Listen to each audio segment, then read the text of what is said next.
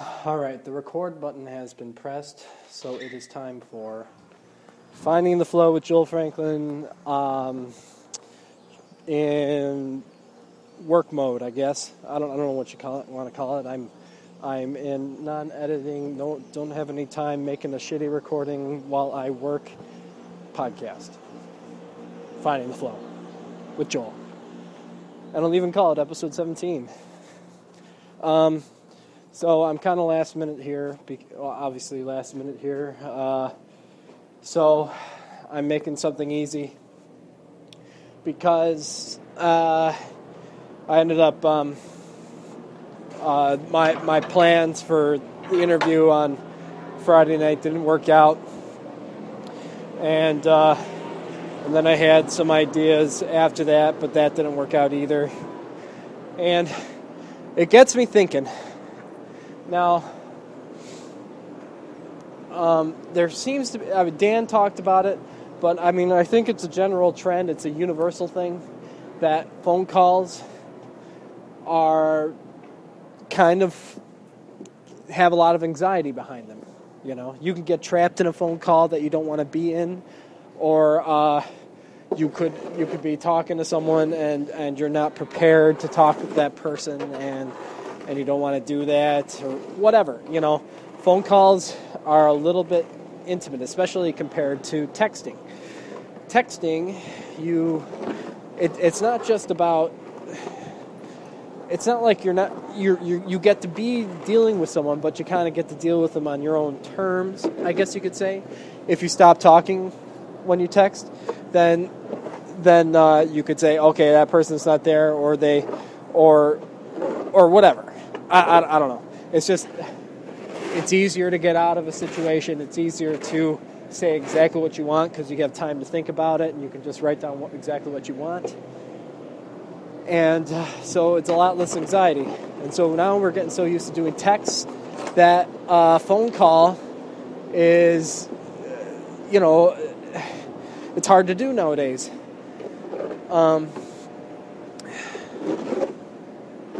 It's funny. Like I've had points where I've actually been texting someone for like a good 10 minutes, and then I like get sick of doing that, and so I give them a phone call, and they don't answer. You know, they are obviously on the other line. They've been talking to you for the last 10 minutes. They're not going anywhere, and they seem to be able to do it easy enough. They're not initiating a phone call, and so I make a phone call, and all of a sudden, no one answers, and it's just obvious. You know, it's too much anxiety to make a phone call. I don't know. Maybe it's because it is intimate, but it's not that intimate. But also you got to think on the spot, and when you have to think on the spot, I don't know. You're just not. It's not as easy. It's stressful, you know.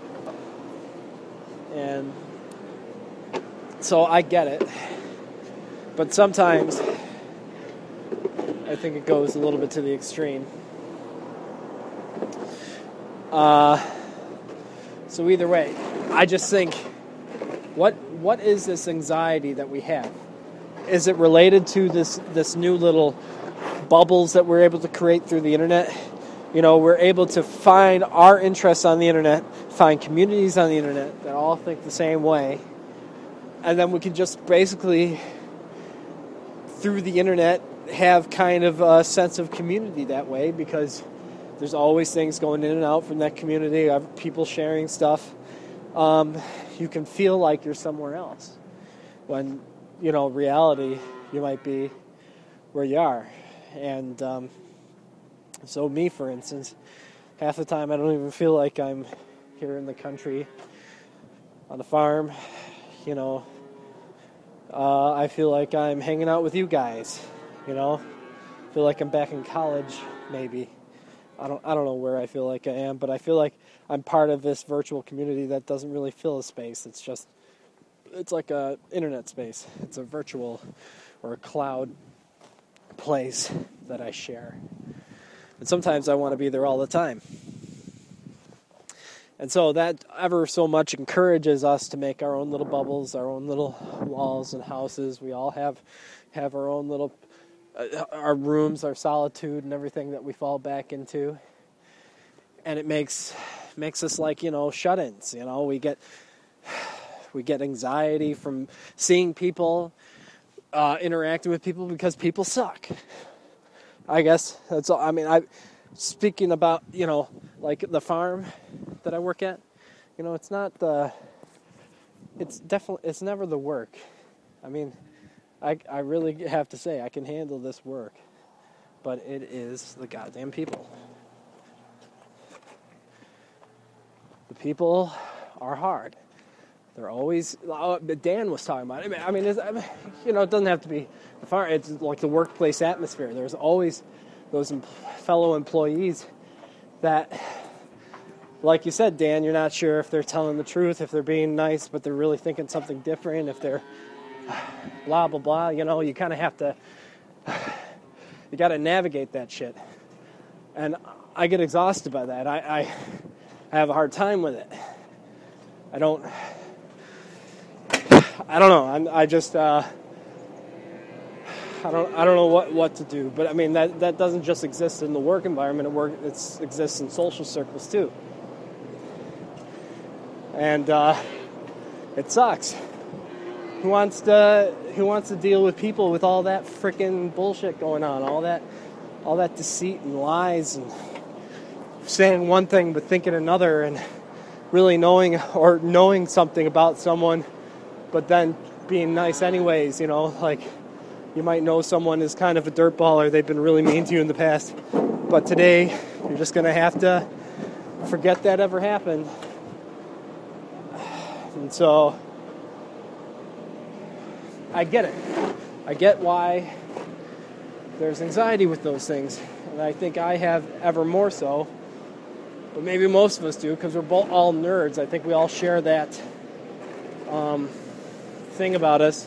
Well, I mean, the pod people, we all share nerddom, which always comes along with like some nasty shit that probably happened in your childhood.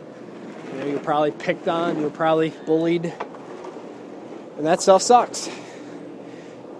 And so, we all came from an angle where we didn't always get the best side of people. We didn't always get the best of that social environment. We probably got the worst of it.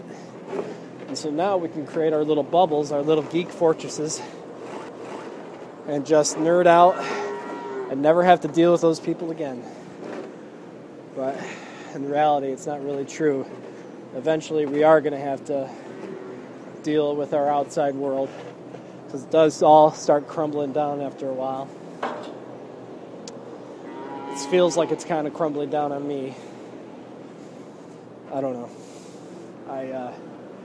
I guess, I'm having another one of those low points.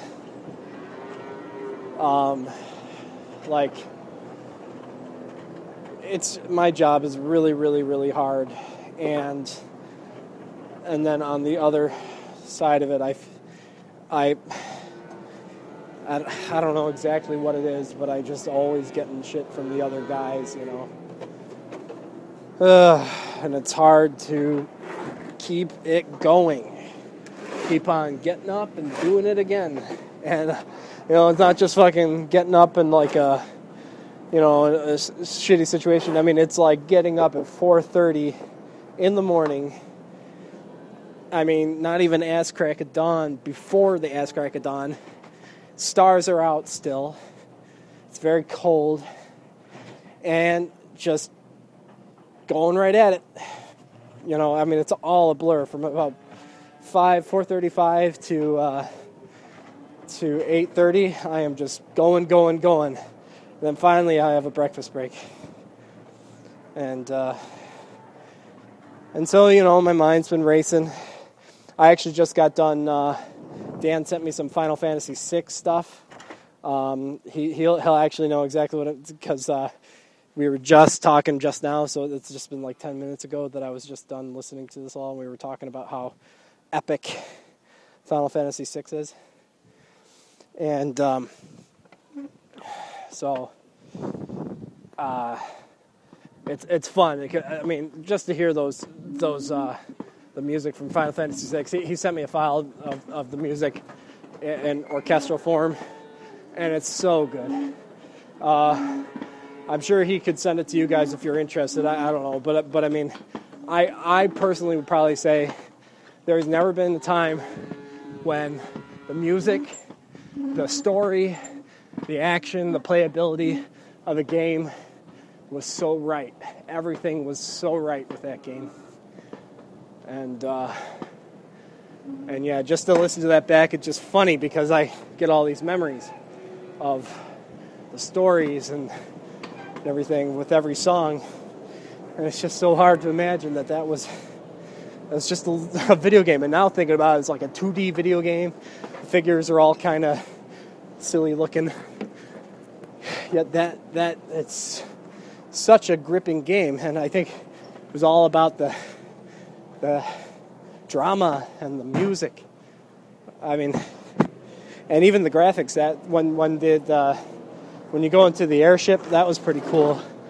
That kind of a 3D looking thing. I mean, it was a really awesome game. And then, like Dan was saying, like 20 hours of gameplay or something like that. I actually think he said more than that. Probably even more than that. Probably like 50 hours. I couldn't imagine being able to get that done in 20 hours. But anyways. So, I haven't heard your guys' podcast yet. I think I'm going to listen to them after. Just because I haven't really caught up since my Raw Dog episode. And I'm barely going to catch up now. I think I'm just going to try to think of everything that I can possibly think of. Chris, I was thinking about you were talking about the Republican guy, and then the whole back and forth between you and Dan, and I thought that was interesting. Now, the one thing I would say is that, I wouldn't necessarily say that Dan says the truth. I would say that Dan just says, he just says, he says if he thinks something is wrong, or if he has a different opinion, or if he thinks that his opinion is more valid or whatever, he'll feel free to say it, and I like that. Truth is a hard thing to say because the truth is so hard to know. But I think Dan's definitely good at like kind of like catching you, with a little bit of bullshit. It's like, sometimes we make claims and things with that, can sound very, very much very blanketed statements, like, and really you can't think that way, really. I mean, the world is so dynamic, that it's really hard to say blanketed statements. But either way, still, I had a similar thing happen to me with Beck, one of my favorite musical artists, when the whole Scientology thing got brought up. So I guess Beck is a Scientologist, or at least supports the church. And I remember reading something about it, and then it definitely after that, like when I first heard, I was like, no way. And then I looked, and he pretty much said himself, he's like, yeah, I'm a Scientologist, and I wouldn't judge so much upon what you think they are, because he says like they do a lot of good things for the community. He says they do like charity and stuff, and he also, I think his father was one, and he just joined. Like it wasn't like he joined post. It was something that he had since he was a kid. And there's part of me that thinks, I mean, especially if it's a religion of yours when you were a child, like it's like who really cares? I mean, like religion is religion, and almost in the end, no matter what the hypocrisy, because most of the time there is some sort of hypocrisy because it's all based upon humanness. It's so humanly flawed, the church and Bible, what it says and everything. Because there's so much of a human element to it. and there's obviously, it's hard to know what's right and what's wrong. I think how Scott and I talked about it was pretty much how I feel, that God is actually a symbolic thing, and we just don't realize it, or when we make it into a literal thing, that's when, or the fundamentalist ideas, that's when we start, doing exactly what the opposite of what was wanted out of religion to begin with, which is basically kind of like how I was talking about phone calls, it's just freaking making the effort to be good to people. I mean, that's really the conclusion of most religions, or being a good person. Being good to people and being a good person, or being a good person means you have to be good to people. And so, either way, when I found out that Beck was a Scientologist, I had a hard time living with that. And I still do. I still don't listen to him the same. It's hard. It's rough. And part of me, after that explanation, made me feel okay about it, but then there's still a part of me that's just like, I don't know.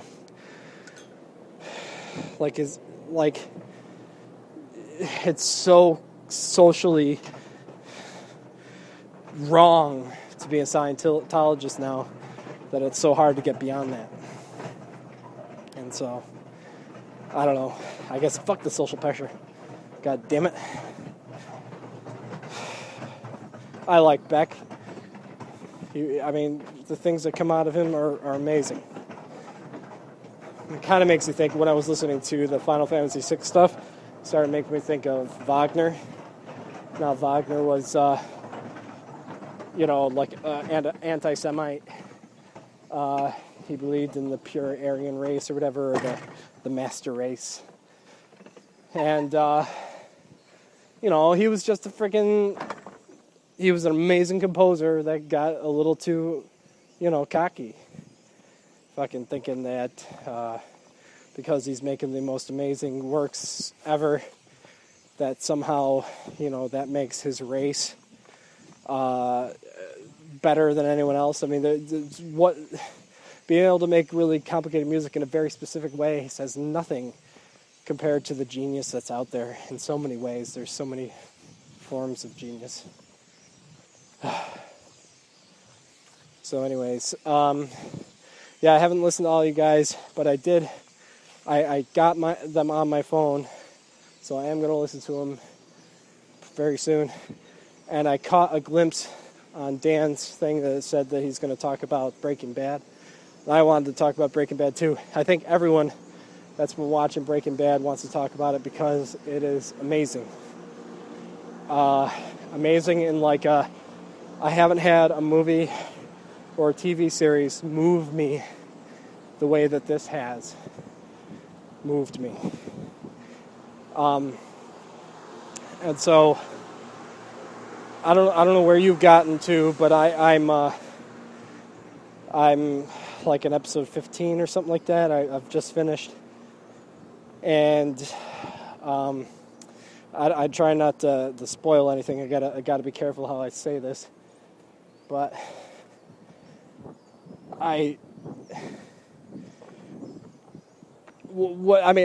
Chris brought up the whole point of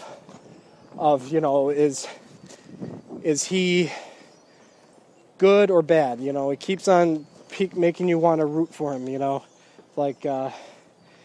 There's always elements of Walter White that makes you feel like, well, he's just doing it for his family or whatever.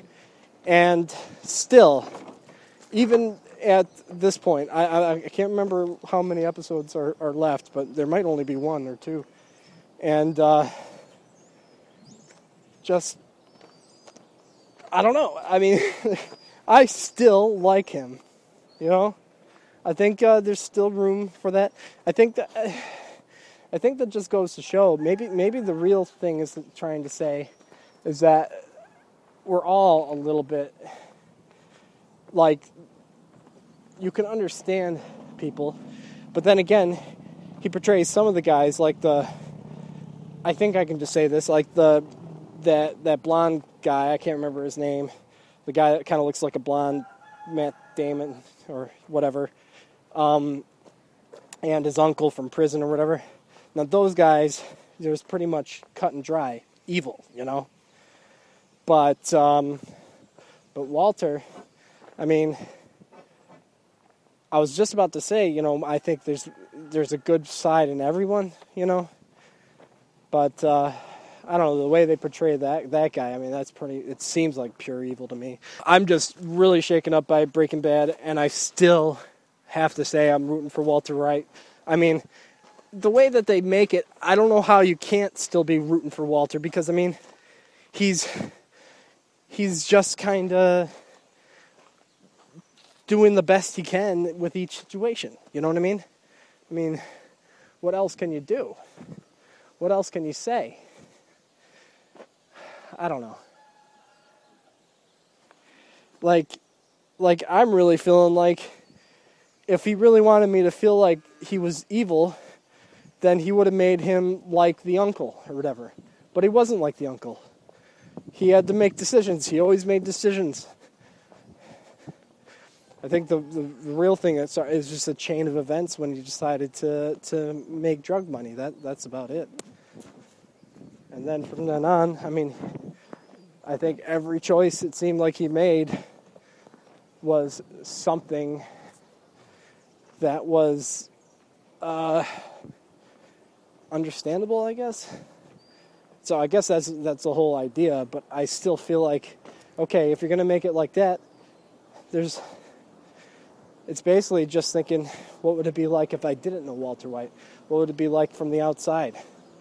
You know, and that's what I really feel like. It's just Walter White being him, and you know him, and anyone that knows exactly what he decided to do would pretty much respect him.